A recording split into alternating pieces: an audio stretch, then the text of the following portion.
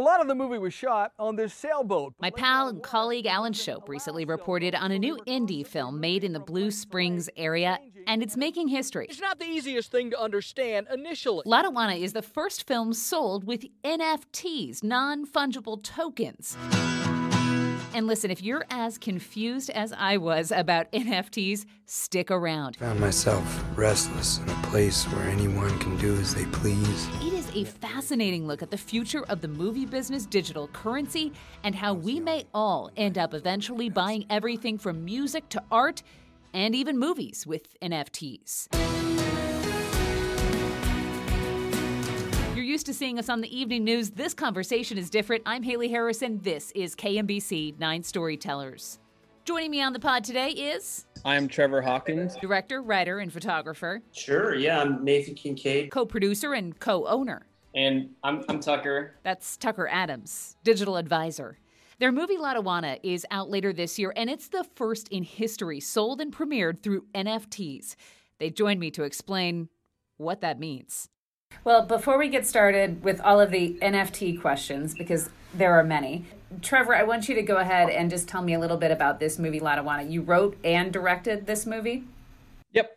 So the movie Lotawana is my first feature film, and it's about a young couple that are kind of fed up with their normal existence, maybe the superficial and materialistic side of life, and they decide to sort of reinvent themselves and start a new life out on a sailboat and search for something a little bit more real. Well, maybe because of a bit of their lack of preparedness, their world that they built kind of crashes down on them. And so the whole movie exists as sort of a thought experiment to the viewer as, can we rewrite our own rules of modern existence, or does society operate its way for a reason? That theme was very much something I was dealing with at the time that I was writing it, kind of the interface between like splendid isolation and grand adventure and into the wild vibes versus where does the rubber meet the road for like real life decisions? Like, where do you like have to have money to raise a family? So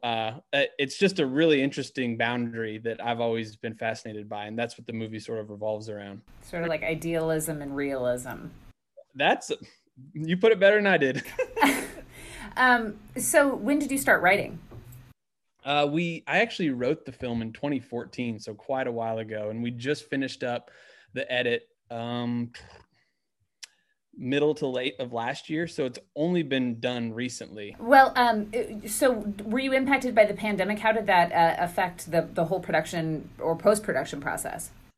Fortunately, the pandemic did not slow post-production down at all. So we didn't really feel it Lotawana-wise. We've all felt it professionally in what we did. We all work in filmmaking on the advertising side of things. And our industry definitely took a hit. But we're very lucky because we didn't take as hard of a hit as a lot of industries did. People had it way worse off in the pandemic than we did. So we were very fortunate in that regard. And the movie didn't miss a beat. We actually had more time to edit. So can Nathan, you tell me a little bit about how difficult it is to get a independent film made, period, but also doing it outside of Hollywood, doing it right here in the middle of the country. Does that pose any advantages or any challenges? Yeah, I think the thing is because we kind of work on the top tier of commercial production in Kansas City, and we were already kind of doing that. We know how to make a film, and because we make mini films, commercials all the time. So the real thing is that in Kansas City, we basically just say the bench isn't as deep. You've got an A-team crew, but you don't have 45 for each position like you would in LA. So we actually, because we wanted to try to stand out from the pack, we took on more challenges than are normal. Like, we did a lot of things that they say you're not supposed to do in a first film, or really any film. Like shooting on the water, for example, presents a ton of challenges.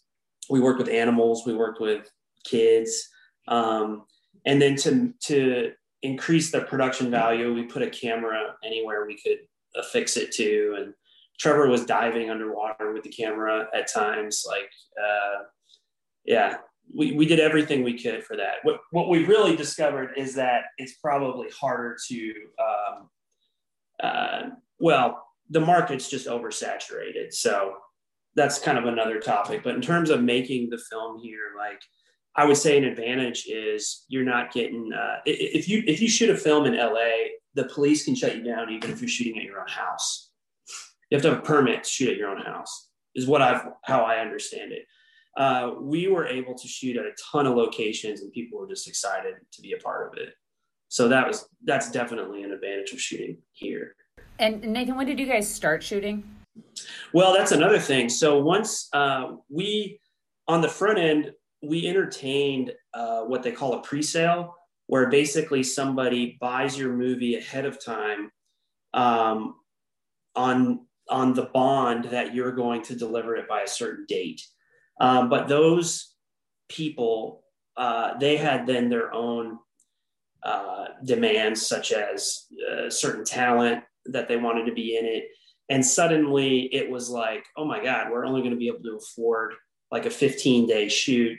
And it just felt like we were setting ourselves up not for success, not necessarily failure, but not for success. And so we entertained a lot of those options. And then once we decided that we were going to find a way to self-finance the movie, then we said, well, okay, let's do some things that other movies wouldn't do.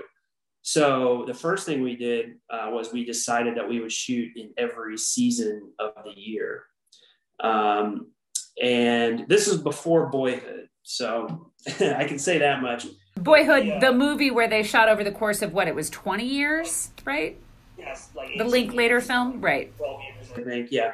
But Linklater's an independent too, so it makes sense. But we shot in the winter and then we waited until the summer to pick up production again. And then we went from summer to into fall. But so actual production days, I think it ended up being like 35 production days spread out. In 2019? No, that was not 2019, actually. That was a couple of years ago. Yeah. And then also because of the way that Trevor shoots, and it's a very naturalistic film. It's shot in a kind of cinematic documentary style. So there was like 70 hours of footage that Trevor had to get down to. And I think the first cut he tried to show us was like 8 hours. We were like, all right, when's lunch? And then, we eventually got it down. But the thing is, I mean, we're Kansas City filmmakers. And so we just wanted to come out on this first one and take our time with it. There was no deadline to rush for. There was no one to appease. The only people we had to please were ourselves. So we didn't care if it was going to take a long time. We just wanted it to be great. And so you started shooting in 2018, would it have been? No, gosh, Trevor, what was it? Unmute. We started shooting in 2015, finished the edit last year. Yeah, 70 hours of footage takes a while. And then also we had day jobs too. You know, we were still making commercials and stuff, so it takes a while. Right. But also because of that, we made a decision early on with production design to make it timeless. So when you see it, you really don't see it. If you see any technology, it's vintage. And because they're like doing their thing on a boat, you know, there's not cell phones and stuff in the movie. So you can't, by design, you can't pin down the year. Yeah. All right. Trevor, tell me about, Nathan talked about the challenges of shooting on water. What are a few of those? Why is that not recommended? Well, we dunked a camera. On purpose or accident? Accidentally dunked one of our cinema cameras. I shot the film as well. And so I was leaning over the side of the boat and I was hovering the camera down the hole.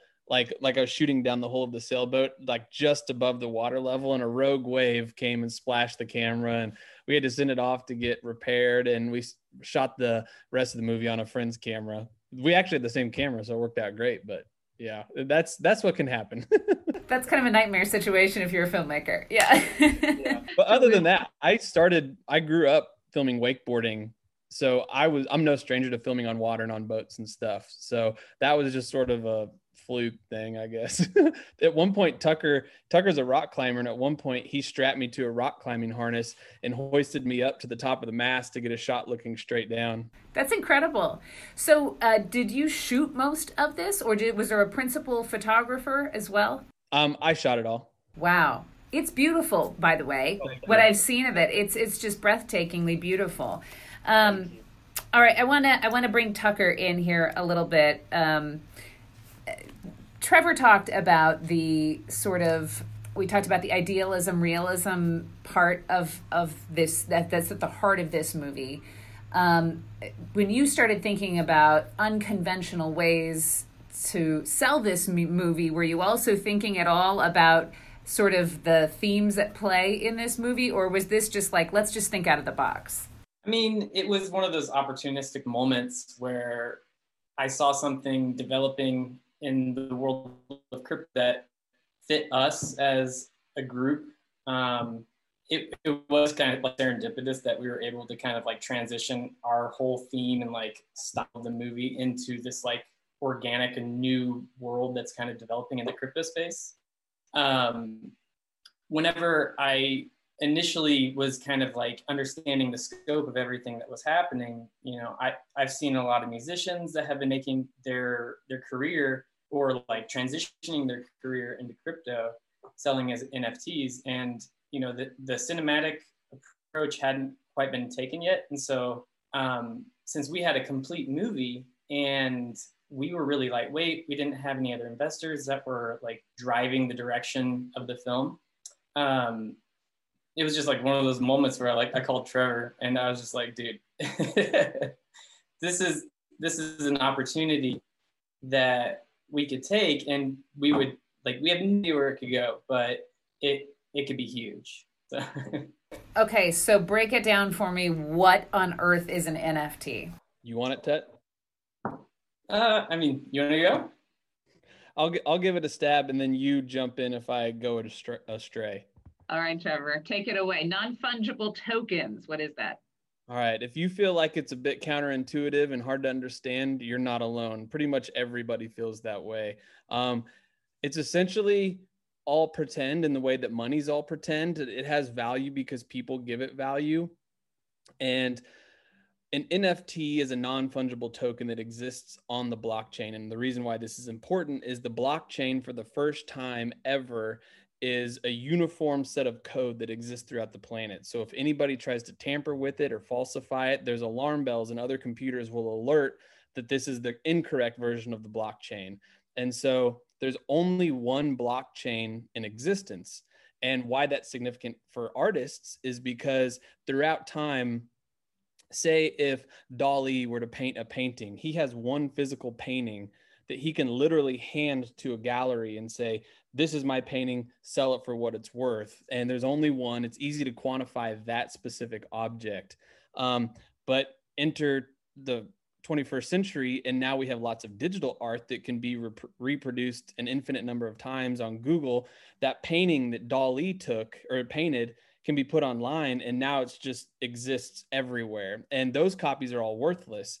And so with the blockchain, what an artist can do is upload a digital piece of art, and the blockchain will verify that, one, you're the artist and this is your original work, and will always be. So essentially, for the first time in history, you can have an original piece of digital art. And that's huge for anyone that cares about authenticity or art collecting or anything. You can have, say, if you make a cat meme, you can make the very first cat meme, and just like all the other digital recreations across the internet, those aren't worth anything because those are just digital recreations. This is the original one. And so that just scales up to every form of digital art. We've got digital artists like 3D graphic or 3D animators, and we've got musicians that are releasing albums as NFTs as the first minted version of this ever. And now we're the first feature film of all time to take advantage of this new technology and explore this new frontier. And the blockchain verifies that something is the original because what, it attaches a piece of code to it or something like that? Exactly. So when you purchase an NFT, all you're really purchasing is a chunk of code on the blockchain that says you're the owner of the code that belongs to the first version of this piece of digital art ever. And what we're doing is actually a little different, which is why we've been getting a lot of attention, is we're taking that a step further. And traditionally, when you buy an NFT, you do not buy the rights to the actual artwork itself. That's a little bit of the counterintuitive part, but the NFT is potentially more valuable than that anyway. But with us, if someone buys one of our NFTs, say if they buy one of our copyright NFTs, then they become a copyright shareholder. So if someone buys an NFT, they get alongside that a small share of the movie. And that's never been done before. And we've actually sold a handful. So now we're literally selling shares of our movie online. We've also got our world premiere listed as an NFT as well. Traditionally, premieres in the film world are very localized and very exclusive to certain cities and certain groups. And now what we've done is essentially change the program, and anyone across the world can join in on our world premiere and be the first person to ever watch this movie in the world. And that comes along with one of our world premiere NFTs. And then we've got several other NFTs listed for sale right now as well. We've got some frame grabs, some stills from the movie. And then down the pipe, we've got a whole lot of other things that we plan on releasing as well. We've got a drop plan that we're going to have behind the scenes photos. We're going to have original scripts. We're going to have songs from the original soundtrack. We've got a whole behind the scenes making of featurette. We've got Tucker's making 3D art at real time right now as sort of collectibles that are all going to be sold in this NFT space. And that was step one for us. Step two is we're not, now that we've made history and to be the first film that's ever taken a risk like this to become a legacy token is essentially what we're turning into, because people really care about the firsts in these spaces. Like our NFTs are going to get more and more value over time, because the more and more the market floods, the more and more people are going to care about the original Elon Musk tweet, the original Jack Dorsey tweet, the first albums, the first movie that was released in these spaces. And so we're hoping to build on that and look forward to, now we want to actually fund future films with these NFTs. And that's sort of the next step of what we're trying to do here. The end goal is to raise enough money to make another movie, because as anybody knows, it takes an army and a whole bunch of money to do our art. And we always have to get creative about raising the funds to do that. And that's what we're really hoping to show full circle, be a case study in real time, that we can show Hollywood and the whole film industry that this is a viable path for the future of filmmakers. Making history, yeah. So Tucker, can you explain to me what the blockchain is? Is that a website? What is that? No, the blockchain is just a string of transactions that verify when something has transferred from one person to the next. And it's spread across multiple machines that verify each transaction. And so that's where, if you're the owner of an NFT, it's put onto the blockchain and verified by every single other computer or machine that's connected to the blockchain. So nobody can alter or change that information. And so if someone, you guys have, I saw 1,000 rights shares to your movie being sold for $1,000 a piece. So if someone purchases one of those NFTs, they then, in a sense, become like a co-owner of your film. Am I understanding this correctly? Stop me if I'm getting any of this wrong. Okay, and so then do they share in the profits at all, or what does that mean to become a co-owner? It means exactly what it sounds like. So we're selling the rights to own the theatrical cut of the movie Lotawana. And so what that means is if anybody is to buy one of these copyright NFTs, then just alongside us, Team Lotawana, they join the team and become a shareholder alongside with us. And with that comes rights to vote in decisions for the movie. Like whenever distribution comes around, you get to vote on that, and profit shares of the movie as well. We've kind of been explaining it a little bit like investing in a part ownership of an indie film has never been a get rich quick scheme for anybody. And we know that the struggle, we're one indie film and a legion of indie films getting released every year. And so the counterintuitive bit is think of the share of the movie as almost like a bonus, because people can opt in if they want, but the real value is owning that NFT itself. That's the thing that's going to exist forever. And that's the thing that's always going to raise in value, because once this movie has sort of had its theatrical run or had its distribution run, films kind of just have a tendency to just land places where revenue just trickles in throughout time, and they don't really raise in value. But this NFT is a game changer. Like, this operates completely differently. So we've been telling everybody that, yeah, you get to become a shareholder, which is really cool. And if the movie turns a profit, you'll get some of that. You get to vote, you get to be a part of our team. It's exciting, but the real value of what you're investing in is that NFT itself. And so, Nathan, I assume that you guys were very calculated in deciding how many of these NFTs to sell for this movie. You're doing 1,000 of the rights shares. So why not do 100,000? Does it lose its sort of exclusivity or value the more units that there are? Sure. Yeah. I mean, scarcity makes something valuable. And so, yeah, we just had a quick conversation about what just kind of made sense to us. And, you know, like Trevor's saying, all these added value things, those were trying to help us even, because we knew the people that would hear about it in Kansas City and stuff, and they wouldn't, like us, probably initially grasp the full-on token aspect of it. So we took it as an opportunity to, like Trevor was saying, try to do something new within the industry and allow ourselves to be guinea pigs to see if it is going to work. And so when it came to valuation, we were like, man, let's just make the math as simple as possible. And we also didn't know which tokens over time would be more valuable. So that's why one is 1,000, or, you know, there's 1,000 shares at 1,000. That also then values the movie at $1 million. If we got $1 million for our first film, we'd be thrilled. So that was, people are asking us about piracy and stuff like that. And that's a challenge that any film deals with. But we were basically comfortable with that number being like, then the movie can be out of our hands and we're fine with it. And then the ticket sales. So, you know, yeah, it just sounded like a good number that made sense. And then we did the screen grabs for $1. So we have easy math that other people that are watching us, and there are a lot of people seeing what is going to happen. We made it as easy as possible for everybody to track what's going on. So you guys are getting some attention from Hollywood, other filmmakers already? Yeah. Yeah. Trevor's like doing a couple interviews a day at this point. It's pretty exciting. We've got IndieWire releasing a story on us tomorrow, and that's pretty big for us. Nathan, part of you as the producer of this has to be also thinking,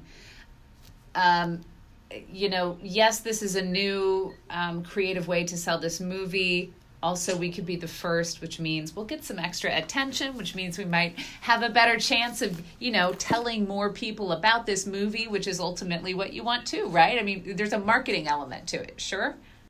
100%. We've already won in a way, because just to fight through the noise, quick factoids for you. In the 20th century, there were typically between 20 and 30,000 movies made per decade.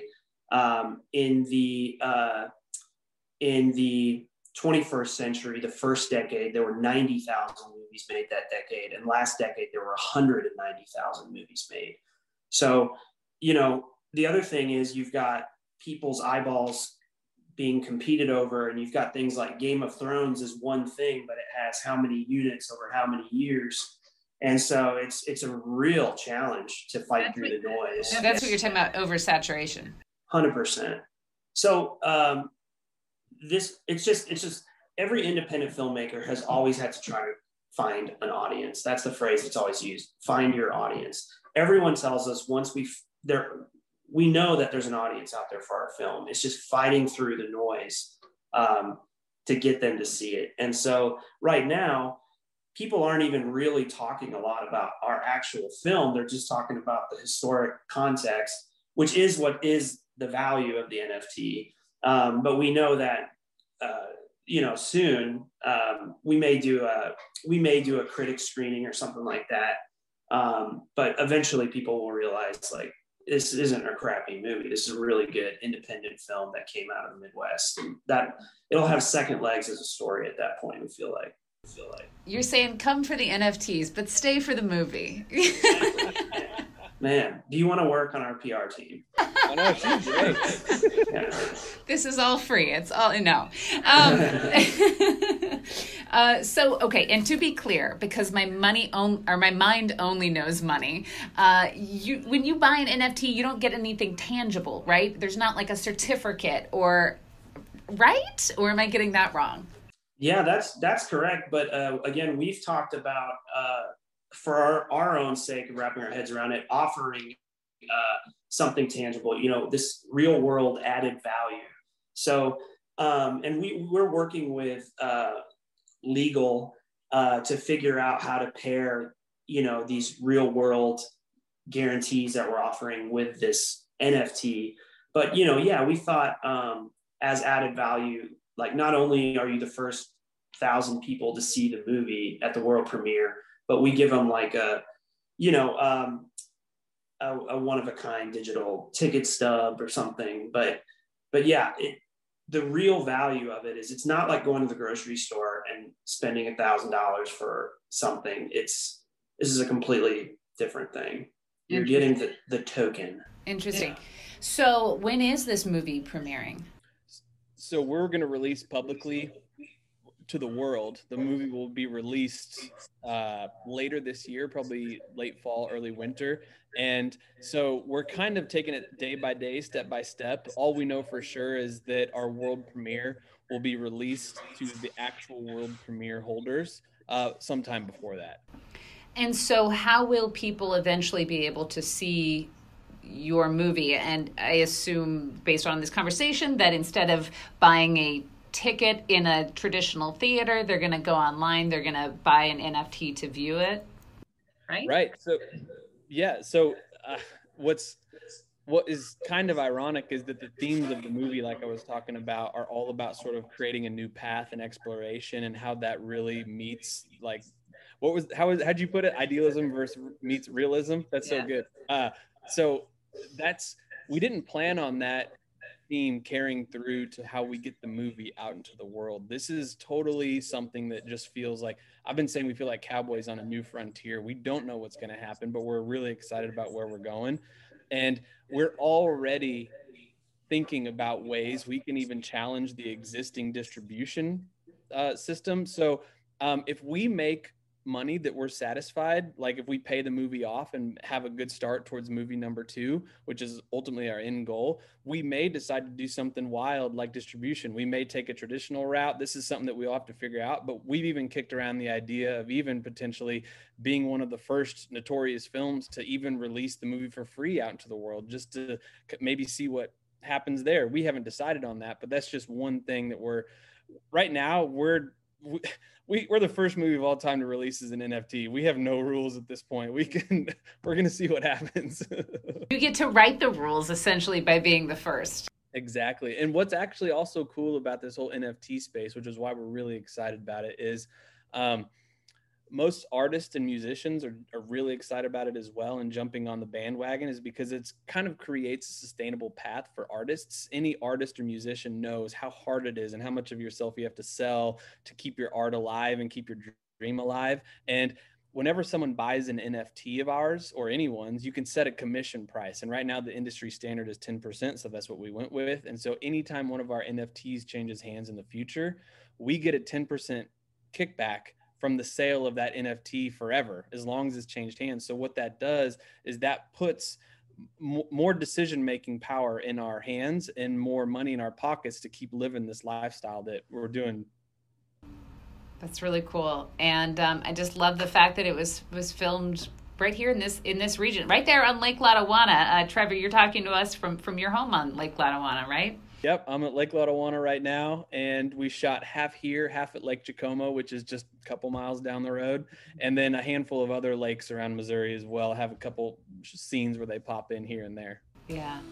Well, it's really cool. And listen, if I can understand what an NFT is, anybody can understand, wrap their head around this concept. It's actually not terribly complicated once you have someone who can explain it like the three of you have to me. So I thank you guys for that so much. Awesome. If anybody's interested in seeing what we're doing, checking out the movie itself, or even purchasing any NFTs, it can all be found on our website. It's just lotawana.movie.com. If you just Google Lotawana any way you can guess to spell it and put movie after it, I'm sure you'll find it. But it's LOTAWANA, LotaWanaMovie.com, and that's got our trailers, our posters, images, contact, and our NFTs as well.